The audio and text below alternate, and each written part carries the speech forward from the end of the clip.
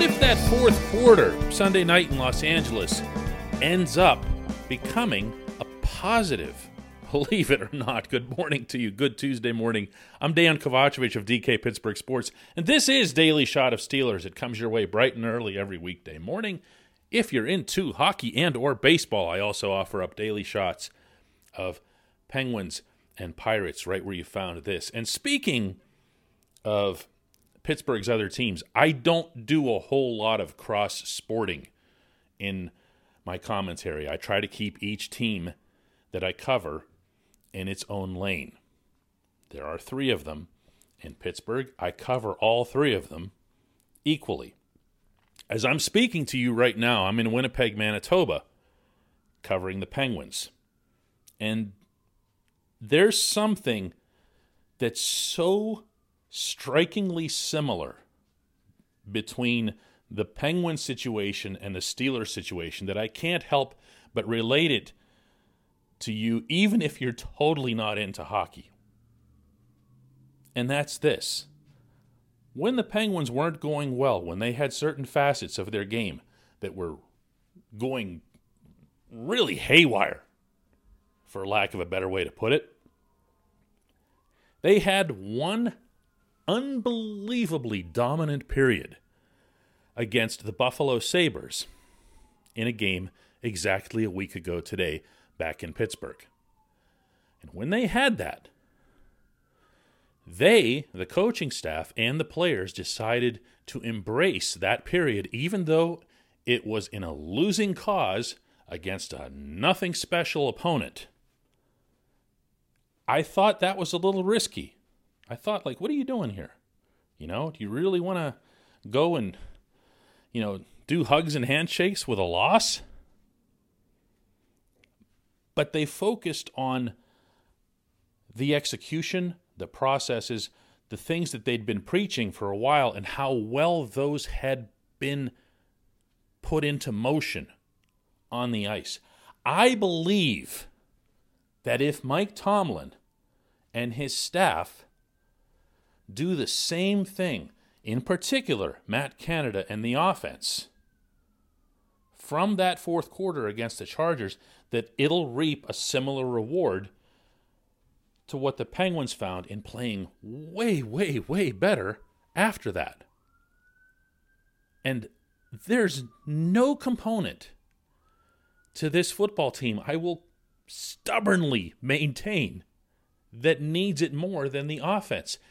And yes, I'm going to say that after a 41-37 loss. Because when I look at the defense and everything that went wrong the other night, most of all the final touchdown, it's just guys that are missing.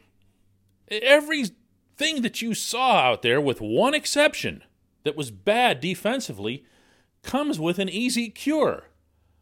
Like bringing back T.J. Watt and Minkah Fitzpatrick and Joe Hayden. That last play doesn't come close to materializing. The Chargers don't come close to putting up 533 total yards of offense if those guys are out there. So I'm not going to look at that in a one-week prism, but I will look at this offense. And what they did in the fourth quarter, putting up 27 points in a single quarter. They don't do that over 2 games normally.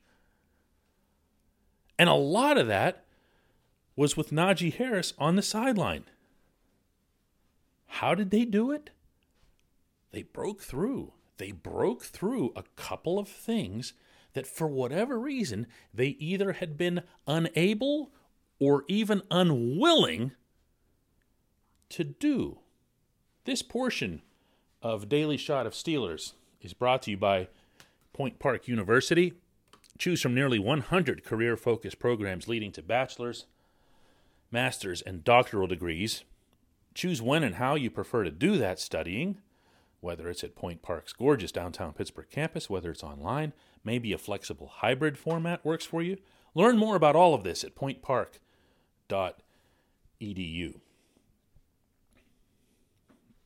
This offense attacked, you notice I'm laughing before I even finish the sentence, attacked the middle of the field. Ben Roethlisberger threw passes over the middle. He threw deep balls.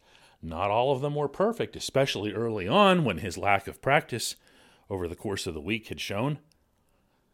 But once he got going a little bit, and once he started trusting his receivers, and once his receivers began making it clear that they were in fact trustworthy, that's always a two-way street, he started hooking up.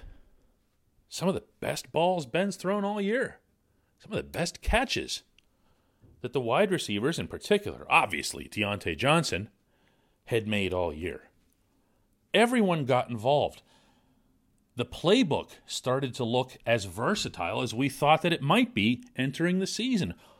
Right down to the check mark of Eric Ebron being utilized inside the 20. Lots and lots of good stuff. Lots of different components to this offense that hadn't been there. Now, you can, if you choose, beat yourself into a pulp in asking why it wasn't there before, or maybe it's just because the Chargers don't have the world's greatest defense, except that none of that's mattered against other opponents because the Steelers weren't even trying these things. I'm going to say this again. They acted as if they were either unable or unwilling to try this stuff. When Mason Rudolph came in to be the starting quarterback in the 1 week, the same thing applied. It was the craziest, to this day of this whole season, the craziest scene I've laid eyes on with this football team. That Mason Rudolph goes out for the first series, fires the ball downfield, and then after that it just gets shut down. Not by the other team, by his own coordinator, by his own playbook. People get mad at Canada for a lot of different things, and I know the hot topic out of this one is how they handled a set of downs inside the Los Angeles 5-yard line. And look, all of that's low-hanging fruit. It's also accurate. He deserves all the criticism that he gets for it. But it's also small potatoes next to this. It's small potatoes next to a mindset, next to confidence, next to believing that you can work your way down the football field without, on your own, eliminating a significant portion of it. Well, can't go there. Can't do this because they're lined up this way. Can't do that because of that. Really? Really? Ask yourself when, at any point over this season, you've seen the Steelers look their very, very best offensively. And I'll easily connect it to something that they just went and tried, even though it might not have looked like the obvious route. It might not have been the path of least resistance. As I am tired of seeing it. I am tired of hearing from everyone, and this goes for Ben too.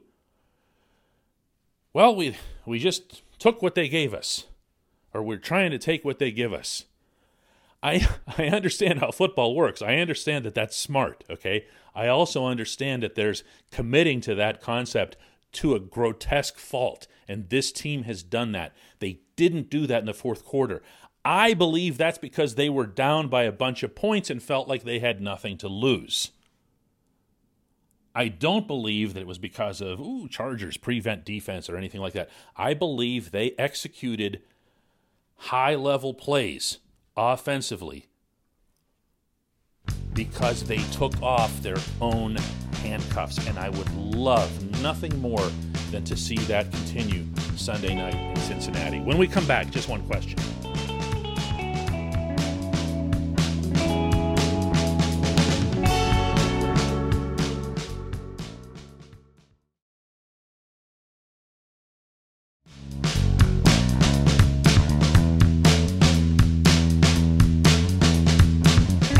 Back, it's time for just one question, and today's Day 1 Q comes from Grady, who asks, DK, do you think this offensive line is the future line, or are they just placeholders for future players?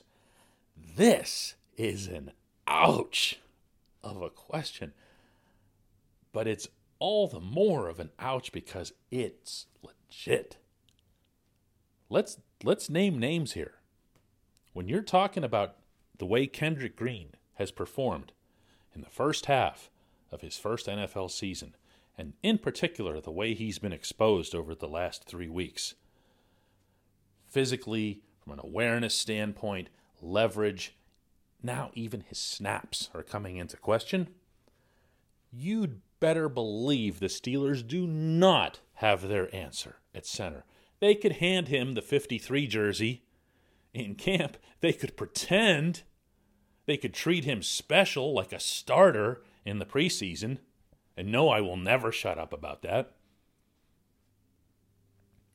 But you still have to go onto the field. And they're going to find, the opponents are, the coaches, they're going to find every little stupid thing you do wrong. And the more film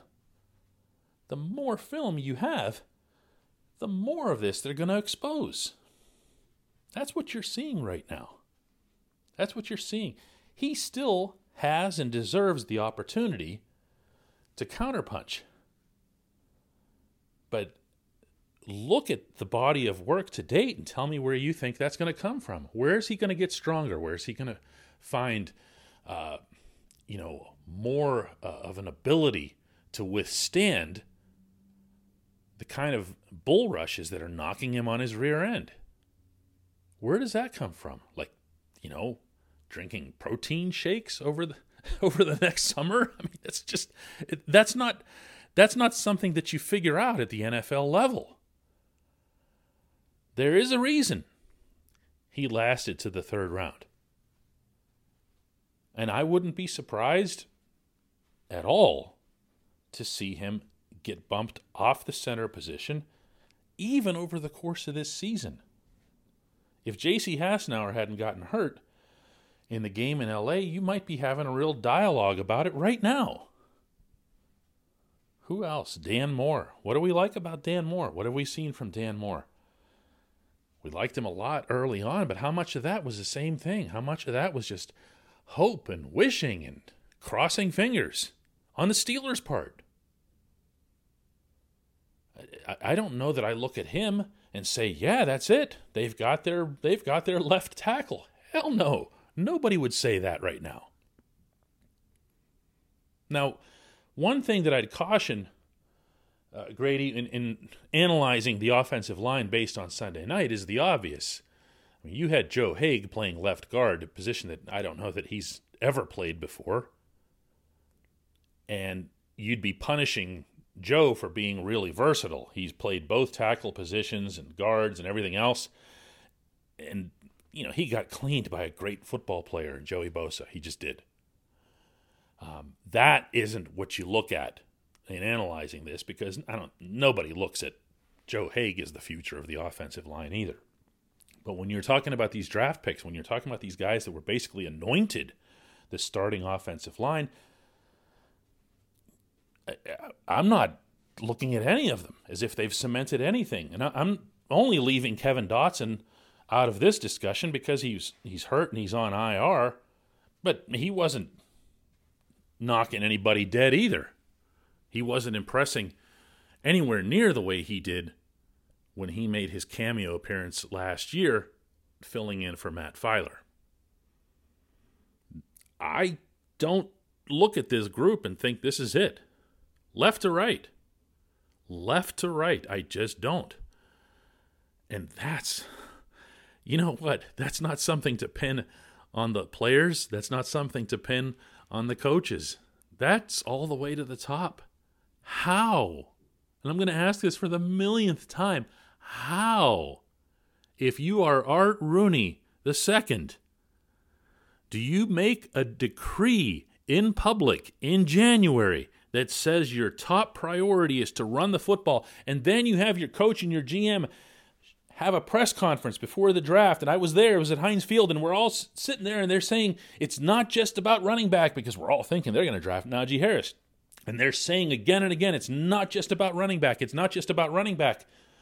And then they even strut a little bit into this season with this line that anyone could have seen months ago was going to play out exactly the way it has. I appreciate the question, Grady. I appreciate everybody listening to Daily Shot of Steelers.